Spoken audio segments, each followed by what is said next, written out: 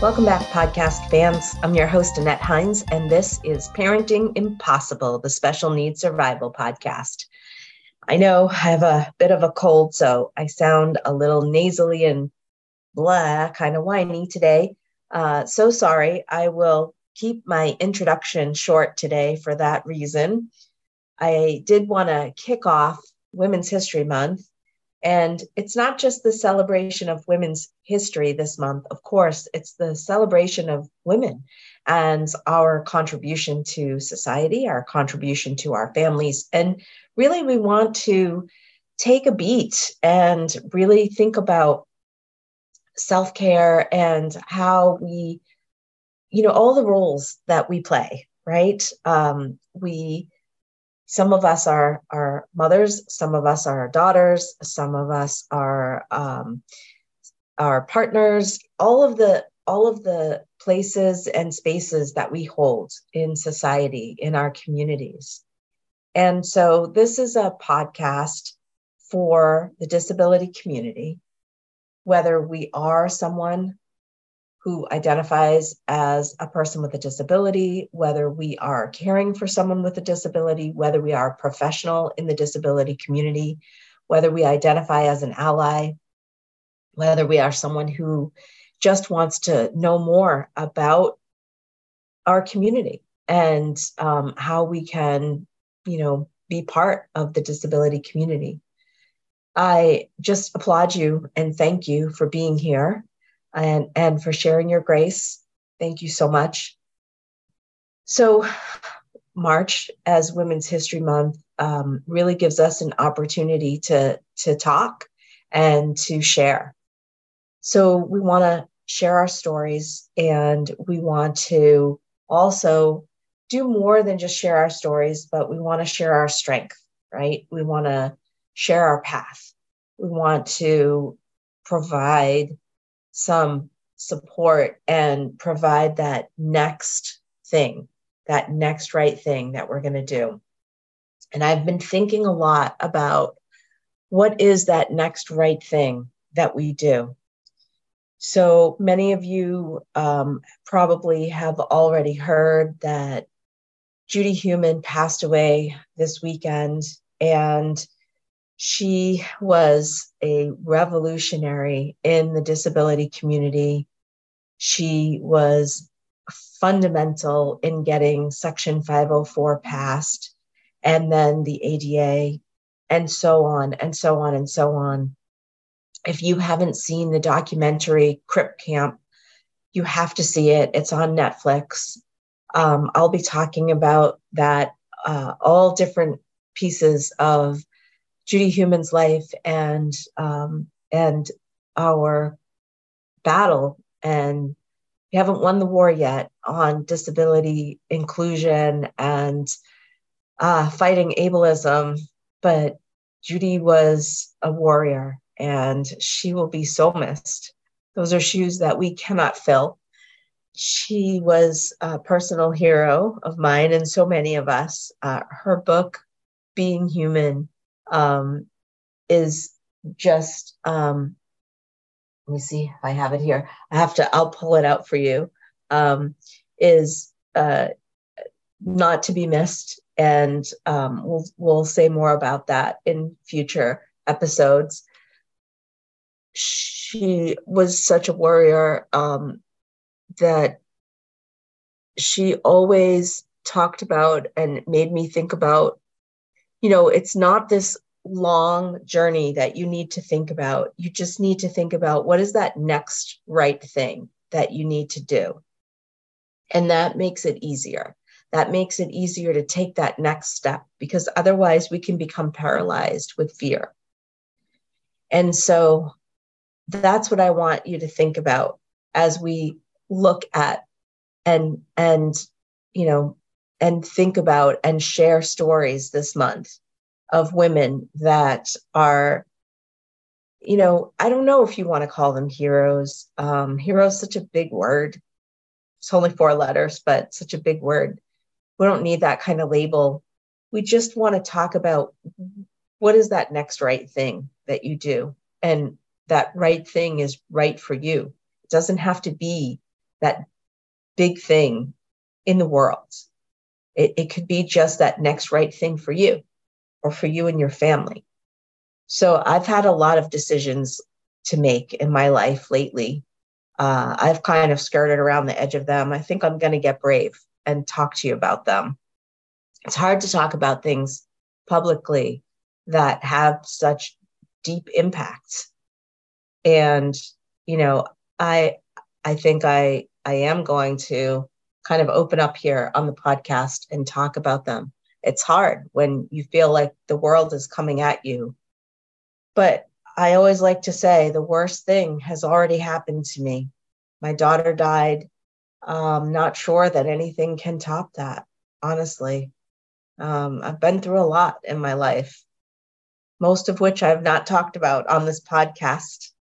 And I just don't think that anybody else could hurt me worse. So I have a lot of faith, and I just keep trying to do the next right thing. So on the podcast this week, I'm really excited to share with you a wonderful person.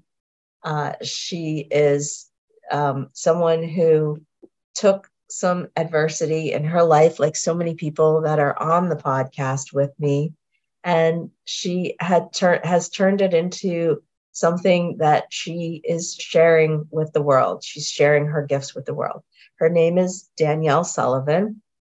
She's the founder of Neurodiverging Coaching, which is an online sliding scale coaching practice supporting a worldwide diverse clientele with issues relating to neurodiversity, ADHD, autism, and executive functioning for adults and for families who are parenting neurodiverse kids. And her larger mission is to help neurodivergent folks find the resources that they, or we, as I feel included in that group, need to live better lives as individuals, and to further disability awareness and social justice. You know, I love that. Social justice efforts that will improve all of our lives. And she supports a strength-based and evidence-based both assessment and skill building paradigm. And she's committed to all of us taking care of one another.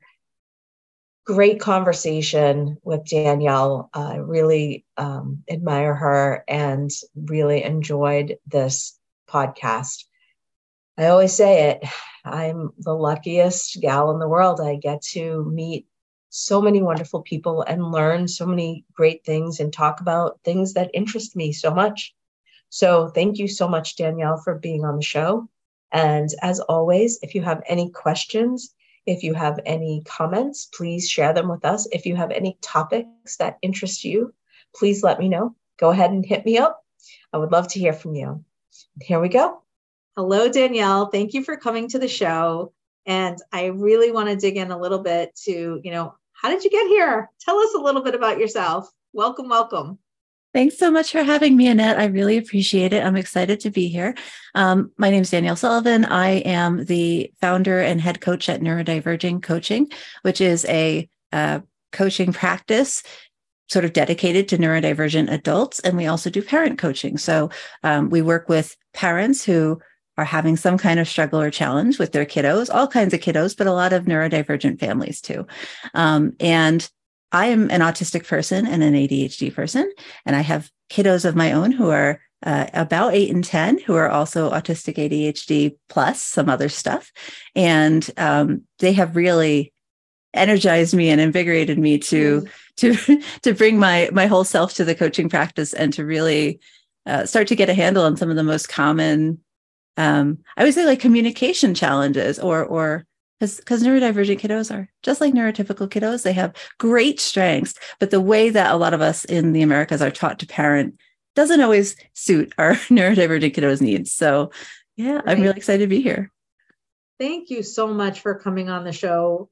I'm really excited to talk to you about a number of different things, but take me back a little bit.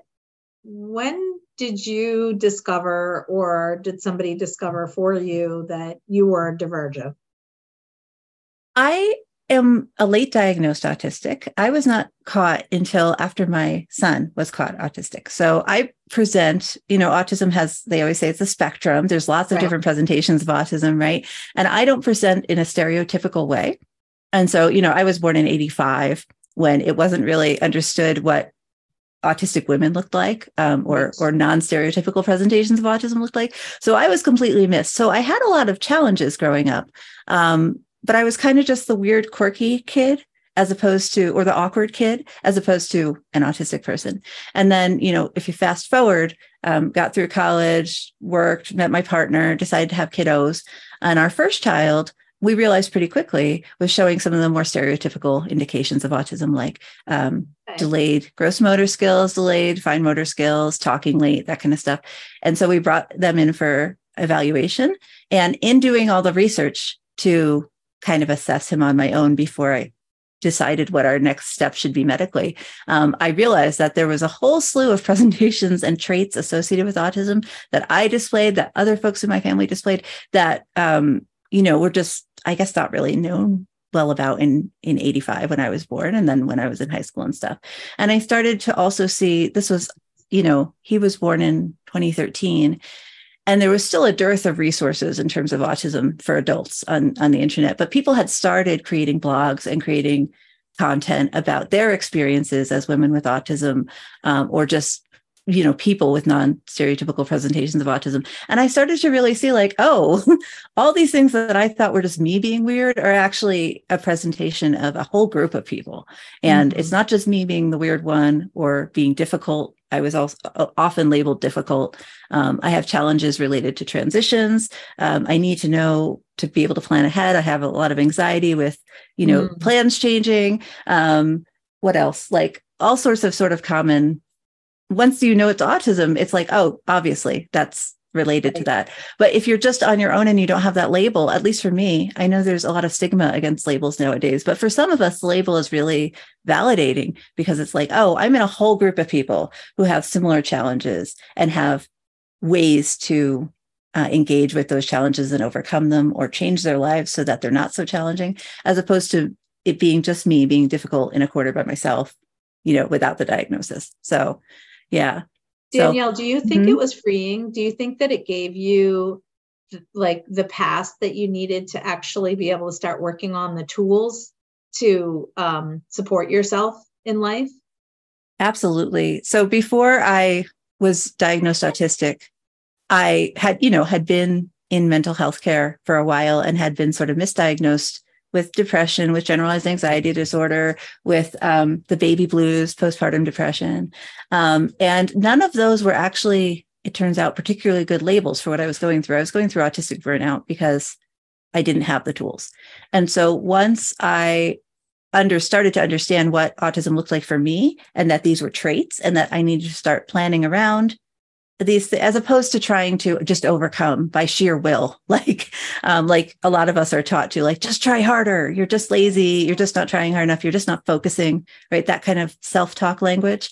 Once I realized that none of that was true, all of that was kind of hogwash, and I was trying really hard and it just wasn't working because I didn't have the tools, then it was a lot easier to be like, okay, well, what do I need to change in my life to accommodate myself and to give myself the power to be the best person I can be, to be the happiest I can be, to have the most success I can. Right. And so without that label, I don't think I hope I would have gotten there, but it would have taken another 30 years maybe, right? Because there's just not a recognition, I think, that some of us who are struggling for a reason. There's always this idea that you should just be trying harder, and it's easy to internalize that and think, oh, it's just a me problem, as opposed to a societal problem of accommodation, of education, of people being able to recognize you for who you are. Yeah. I so identify with this as somebody who, never got diagnosed with ADD. It was just like, why can't I just do this? Why can't I just power through this? Why can't I just put these pieces together? I'm so smart. I'm, really like brilliant in so many ways. Mm-hmm. Why can't I just get through this stuff in law school? Why can't I just X, Y, whatever, you fill in the blank. So I really identify with this, and I always felt like whatever was going on, this is my fault. I'm just not doing what other people can do, and, again, I'm just not trying hard enough. I'm just, why can't I put the same study guides together that other people are doing? And between the dyslexia and the ADD, I was a mess.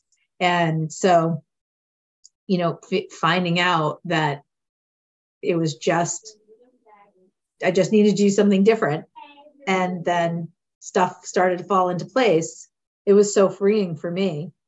But we don't get that kind of support from the outside, because we really are trying to be fit into that same box that everybody else is in. And it's kind of like this old adage, right? That if you're not learning, it's not your fault. It's the person teaching you.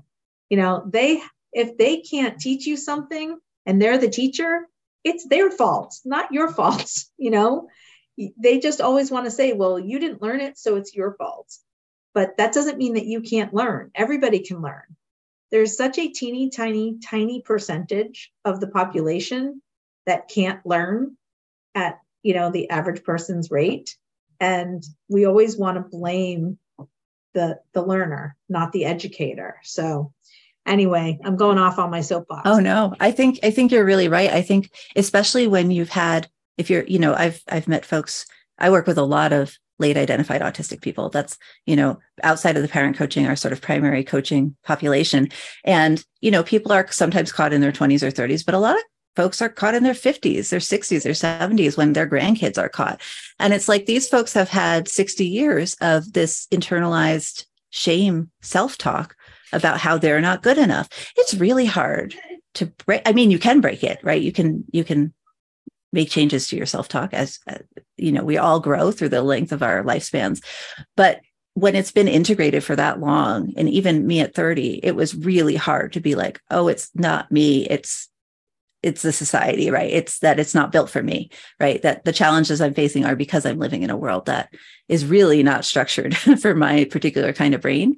And when I talk to folks who come into my practice, a lot of them are struggling with that same internalized stuff. Like they're looking at the person next door or the mom at school pickup or the people at church and seeing they can do all these things. Why can't I do this thing? And it's like, you can't either. There's two options. One, you can do that thing. We just need to frame it differently for you, right? We need to put supports in place for you. Or second, you can't do that thing because you don't need to do that thing because you're not a neurotypical person. And, they have stuff that's built for them. We're going to perform differently. And because we are different, our brains are different. We function differently. We need different things. And there's not you need to start being able to value yourself as a different person, right? There's all this internalized ableism of we're not as valuable as the people that we're comparing ourselves to, but we're just as valuable. We have just as many strengths. It's just, whether society sees them or not, right? I would say that's society's problem, right? That's the teacher analogy again. That's, you need to focus on your strengths and what you can do and how you bring the best forward and try not to worry about the people next door, which is hard. It's hard. Yes. But yeah. Yes. You're so right. Well, that's why the things that you're doing here are so important. So audience, I'm just going to give you a short list of some of the things that Danielle does in her practice. She's a certified parent coach. She's a certified life coach. She's a certified solution-focused coach, which is so important. Positive psychology coach and transformational coach. And then something near and dear to my heart, because in my family, we have experienced a lot of trauma. She's a certified trauma-informed specialist, and there are not enough people who understand trauma and come from a place of trauma-informed therapy or trauma-informed coaching. So the work that she's doing in her coaching is coming from this place of positivity. And it's not, square peg, round hole. It's taking you on this journey that, a journey that suits us in our individuality. So Danielle, talk to us about all these great positive things that you're doing. Why don't we start with how you're coaching parents? Because this is so important. You're going to keep us from making the same mistakes that our families did, but they didn't know because they didn't have us, right? So they didn't understand. The people that were supporting them were not teaching them and helping them and coaching them for this generation. So tell me about your coaching for parents and families. Absolutely. So I think, as you just said, that a lot of parents, many of us come into it and just sort of replicate what our parents did. And many of us, we quote unquote turned out fine, right? And so there's not an obvious reason to change what you're doing. But we have a lot more research on parenting and child mental health outcomes with certain kinds of parenting now than we did in the 80s when I was born. And I think that especially when you have neurodivergent children and there's all this, they're up against the ableism of the world and the idea that unfortunately they are often not considered as valuable as humans as everybody else in the world, which is awful, but is often the case, right? Like how many of us have had to go into IEP meetings fighting to get basic supports for kiddos, right? I think that it's important part of the reason I went for that trauma-informed piece is because so many of my adult neurodivergent clients are presenting with trauma just from being neurodivergent in a neurotypical world. And kiddos, unfortunately, are experiencing similar things, especially in the past couple of years with everything in the wider world that's going on. So what we do at Neurodiverging is we tend to advocate, it depends on the family, right? But we tend to advocate for a style of parenting called collaborative parenting, which is a democratic parenting process where we're removing a lot of the sort of authoritarian vibes and hierarchy from parenting, that automatic assumption that the adult is always right and the child should just follow what they say, which I'll be honest, does not work for most neurodivergent kids anyway. Right. In terms of what I see, right? I'm sure there are parents out there who are parenting this way who will have raised beautiful children. But at least the parents who show up and need coaching, they get labeled oppositional, but really what they are is they need explanations. They ask why, and they need to understand reasons and rationale. And they need explanations. Mm-hmm. And so if you don't take the time to talk through, then there's no getting them from A to B. Absolutely. Not every kid, but certain kids. I know I was one of those kids, Me too. So, right. So, and getting back to the IEPs, we talk a good game, but we really don't understand how to individualize education. And that's the problem that we have. Yeah. So, and hence the trauma. Yeah. Please continue. Oh, sorry. I was just going to say that a lot of the parents I work with, their kiddos have been given labels like oppositional defiance or pathological demand avoidance, or sometimes just difficult, quote unquote, right? A challenging child who has challenging behaviors. And first of all, in my experience, a lot of behaviors come down to either anxiety, like kiddo doesn't know what to expect and isn't being given enough information. And on top of that, kiddo might have slower than average processing and just need more time. And parent is rushing, right? Parents, we get really stuck in our day-to-day rituals of, we need to make it to the grocery store. We need to make it to school on time. We need to do all these things. And for a slower processing kiddo, that can be tough. I was one of them. I'm still one of them. I don't process particularly quickly. I need to set aside time in my day to reflect and think through and assess what I'm feeling, which is pretty common for neurodivergent people of all stripes. Not everybody, but many of us. And if you don't build in that time for a kiddo, you're going to be dealing with 3-hour tantrums when you could have spent 20 minutes explaining to them what's going on and why you think it's important, right? And so I think parents in their rush actually create more difficulty, unfortunately, in a way that they don't often recognize until we intervene and say, try it this way for a week and see what happens, Yeah. But the anxiety piece for a lot of neurodivergent kids, and the processing piece, and then the sensory challenges piece are, I think, three big aspects of your kiddo's life that a lot of, especially neurotypical parents, are not really thinking about. And once you start to think through or talk to your kiddo about their experience of those things, you can really start to dig out, like, what are these behaviors responding to? Because behavior is communication, right? So the behavior is a symptom of a problem. It's not the problem in and of itself. So we're going to look at the behavior as, what is the kiddo trying to say in the only way they can? And can we help them solve the problem so that the behavior just goes away, Yeah. Can you give us an example? Sure. Let me think of, I'll use my daughter, who, when she grows up, is going to have feelings about the story I always tell. But when she was 3, so she's now diagnosed ADHD combined type, so hyperactivity and the inattentive, for whatever that's worth. And she's dyspraxic. So her body doesn't know where it is in space all the time. And when she was very young, she has high sensory needs, and has sensory processing disorder is like the label for it. But some of her senses are very hypervigilant, and some of them are hypo, like she doesn't notice cold. She goes out in the winter in a sundress, like that kind of thing. So her body signals are really confused. Anyway, when she was very young, she used to have these 2-hour-long tantrums over things like putting on her shoes to get out the door, putting on her socks, because the socks didn't feel good on her feet, because she has all these sensory challenges. But she was so little that she couldn't tell me, like, the sock feels weird, right? So we would just sort of have this, we'd get into a stalemate over it, where I was like, we need to get out the door to go pick up your brother or to go to an appointment. And she was just like, I'm not going to wear my shoes. And so she would kind of just collapse on the ground yelling for hours and hours and hours, because she's one of those where once she gets herself started, she just goes.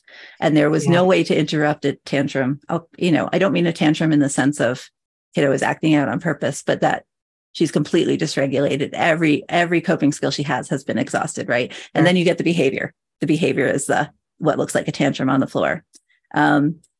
Once I started using collaborative parenting, because I started with the sort of standard authoritative, gentle, but parent is still in charge kind of style. And then switched when I had my second child, because she needed a kind of radical, differently parenting. So when I started with collaborative parenting, I remember, sitting with her and being like, I know sometimes the shoes are hard. Can you tell me more about it? And actually trying to solve the problem, like just figuring out like which part of it is challenging, right? What if we try different shoes? What if we try different socks? What if we don't wear socks to the grocery store? Like, is that an option for you? And it took a while. Like, it probably took a half an hour the first time of sitting there talking with her about it, which when you're in a rush feels like a lot. But it solved the problem. It made me realize, she's not being defiant or challenging on purpose. She's not having a tantrum for attention or whatever they tell you in those parenting books. It's like the socks hurt her feet. And if we can get rid of the socks or otherwise solve the problem, she's not going to have a tantrum anymore. And she's going to feel heard and validated that I care about her experience of the world and that the socks are hurting her. And then I can, we can solve for future problems right now. We can say, well, the next time we go to the store, what should we try? Right. And it's kind of like you have to radically slow down. But that's an example of the behavior that parents come in with.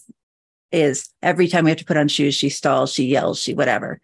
And it's like, okay, that behavior is important to know, but it's the communication about the problem. What is the problem? Right. And that's what we're looking to solve. Does that make sense? It does. All right, good. Wow. Yeah. I mean, this is so bringing up stuff for me. Oh my God. I'm having like massive feelings of guilt right now. Oh no. No idea. Parents are always doing the best they can. You did the best you could for where you were. Whatever it is. Kids and single parenting. And, one of mine was in a wheelchair and the other one was very difficult. And of course, I didn't know how odd I was, and me neither. I'm like remembering screaming at my toddler while my other one was in a chair, like waiting for me to get her ready and trying to get everybody out to school.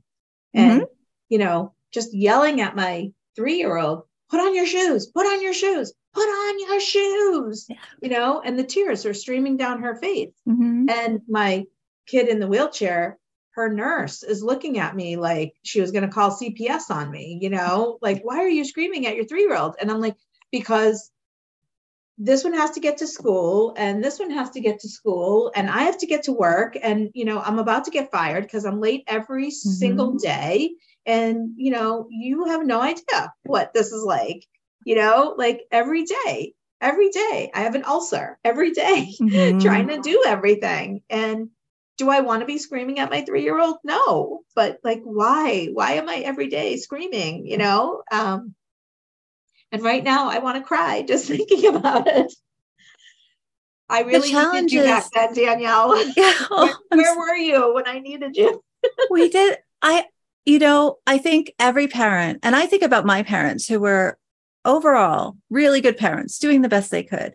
They didn't know what to do with me. I was like a weird, difficult kid in the early 90s, and I think they supported me the best they could. But could I hold up every parenting decision they made as like the great first place of parenting? No, and I think and I'm a parent coach and I can give you all this information, these examples, but to say like, I've never yelled at my kids, like I'm way better at it nowadays. But when they were little, it is hard. And if you're a single parent, if you're dealing with pressures, external pressures, like it's really challenging. And it's really easy to hear me sit here and be like, you have to sit there and talk to them about the sock. Like some days you can do that, but some days you can't. Right. And we have to give ourselves grace. Like we're doing the best we could. We care about our kids, right? Any parent who's listening to this podcast cares about their kids. Like you're doing a good job. It's going to, and maybe you need additional tools, right? But it's just the information.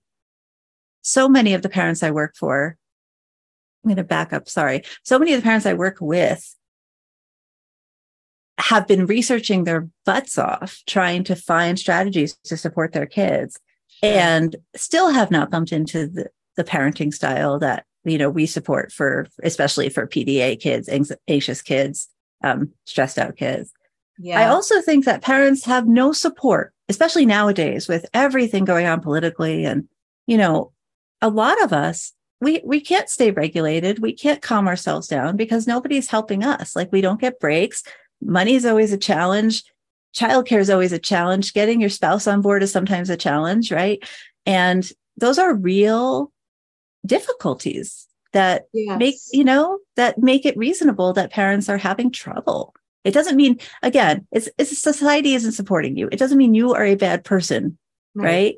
Or you are a bad parent. It means you are not being given the supports that you deserve as a parent, especially if you're a woman often.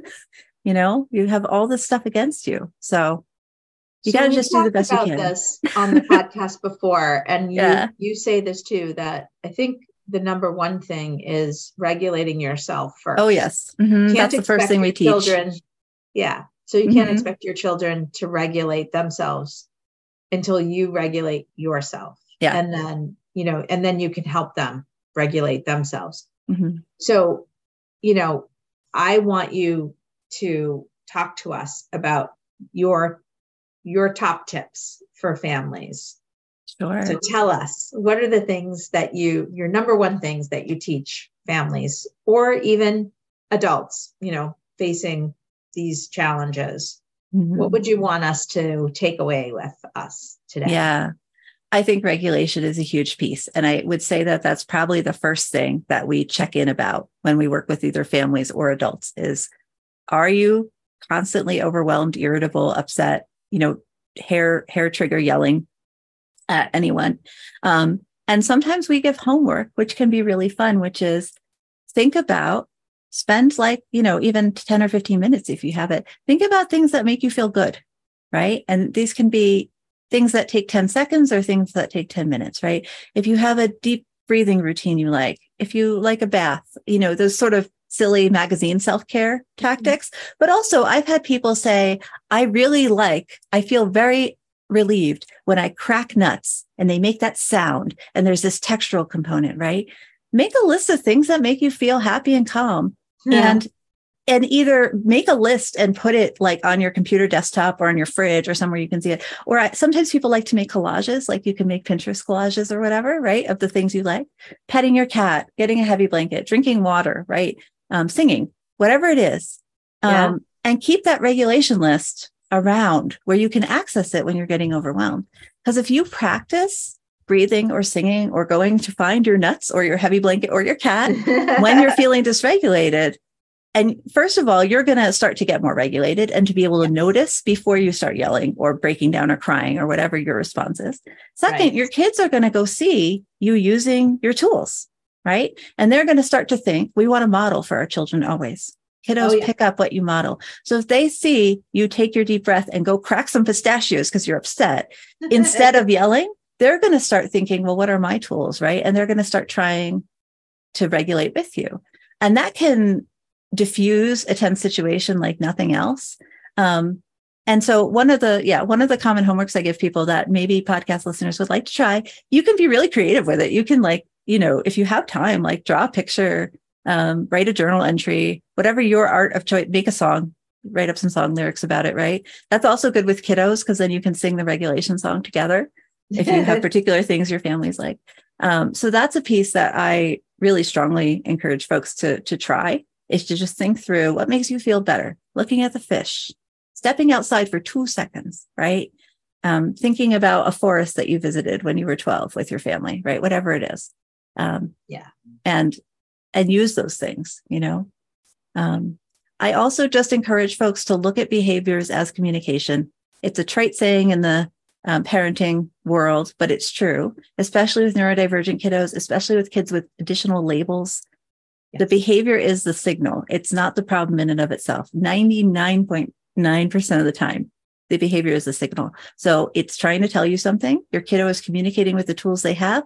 They're not great tools, but they're dysregulated. They're immature nervous systems. They're kids, right? So we have to. What they've learned so far, yes. Exactly. So we have to work with them. We have to help dig under and figure out what's going on for them and try to solve the problem. Yeah. And you're working with clientele all over the world at this point, right? Yep. And you do that through Zoom-based tools and. Yeah, we're a virtual practice. So we do work with, right now we're mostly English speaking. So that is a limitation. But we work through Zoom, Google Meet, phone, Skype, whatever. And we have several coaches on staff. We work, again, primarily with late identified neurodivergent people who are having difficulty in kind of any aspect of their life. And then also with parents of mixed neurotype families. So if some folks are neurotypical and some are neurodivergent, we'll work with you to improve communication and understanding among family members to solve your problems. So what is that first step when people are feeling like they're maybe at the end of their rope or at the edge of the cliff? Mm-hmm. What is the first step that they should take? That regulation piece. If you're neurodivergent, we have a short list in my house, which is eat, sleep, pee. Because a lot of us don't have, it sounds trite, but a lot of us don't have those internal mechanisms of recognizing what our bodies are doing. And so if you're at a place where you're feeling like you don't know what your next step is, have a snack, take a nap if you can, go to the bathroom, see how you feel. But then after that, we're looking at what are your strengths and where are you using them in life? Mm-hmm. Are you being able to use them? Like a lot of us have huge strengths, but are in office environments where we're not being able to use them, or, we're parenting children with high needs and we're not being allowed to use our strengths. And so one of our first steps is always looking at where can you feel confident and good about what you bring to the world? Do you know what your values are? Do you know what's important to you? Are you able to enact your values in the world? Or have you sort of somehow gotten into a point in life where you're not living your values? That will make anyone feel crappy. Excuse the language. So cool. And so, yeah. And so we're based in positive psychology. So if you're familiar with that framework, but it is very value oriented and strengths based. Like what do you want to be living for, right? If you're here for this amount of time, what are your values? And how can we make sure that we're highlighting those places in your life for you to put your energy? And so we're getting rid of stuff too. Like we're sort of doing an audit and saying, well, this isn't working for you. This isn't working for you. Here's some coping skills. But the sort of long picture is, how do we help you see what's valuable to you? And how can you engage in that in a way that feels good and positive and makes you feel like you're here for a reason, you know? And how do people know that they are connecting with the right coach for them? Mm-hmm. Yeah. I always encourage people to do, a lot of coaches offer free discovery calls, or which are short sessions where you can, it's a meet and greet, right? You can ask questions, you can ask about the policies, you can ask about the coach's background. I always encourage folks to check out a couple of different coaches, right? You have, I've forgotten the word, but you have the privilege to, research and spend as much time as you want. Mm-hmm. I always tell people, if I didn't answer your question, or if you're not sure, or if you go away and you come back next month, I'll offer you a second free call. Mm-hmm. I want people to feel like there's a good fit. You want to make sure that the coach seems to understand your point of view, right? So many autistic people, for example, I'll speak for us, are used to non-autistic people not really getting our worldview, which is not to say that a neurotypical coach is not going to be a good fit for an autistic, but that, it's okay to ask questions to make sure that they're going to be able to accept where you are in your life and what you're doing, and not try to shove you into some other mold, sure. Right? Sure. So ask questions about that. Be willing to ask for referrals. Like if the discovery call coach you're talking to is, I know tons of other neurodivergent coaches, right? And my goal is to make sure the client has a good fit. So if you're talking to me and you don't think it's a good fit, or you're not sure, ask me for referrals to other people who do the same kind of work I do.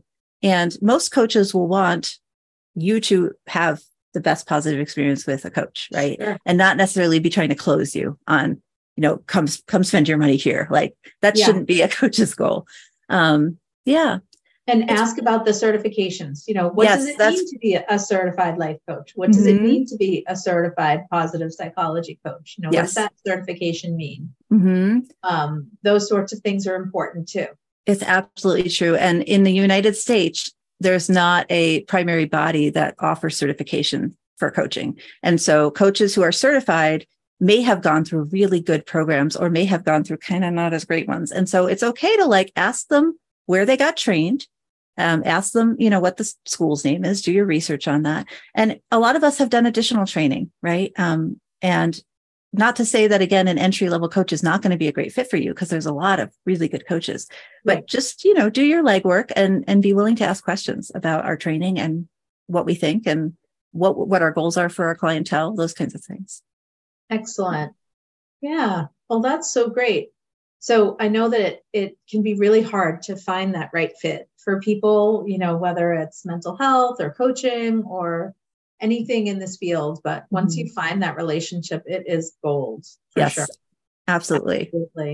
Well, it's worth taking the time to research it a little bit. It so is. And, I have learned so much from this conversation. Thank you. I always say that I am just the luckiest person on the planet that I get to do this podcast, because I get to talk to all the people that I'm in on the subjects that I'm interested in, and I get to learn so much. So thank you so much for coming on the show. I really appreciate it. Thanks for giving your time to our audience today. Thanks so much for having me, Annette. I hope it was helpful for folks. I'm really glad to be here.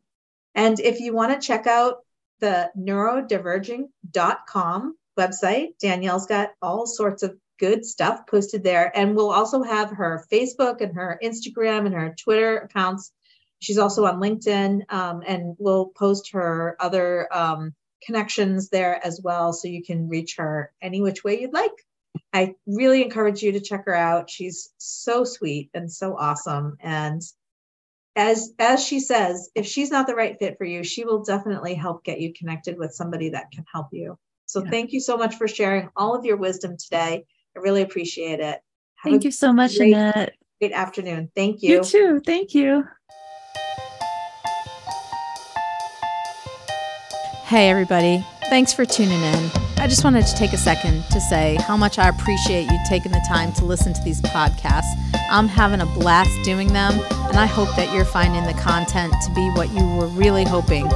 If you are, please take a second to leave a rating and a review. It's so helpful in getting this content out to people who really need to hear it.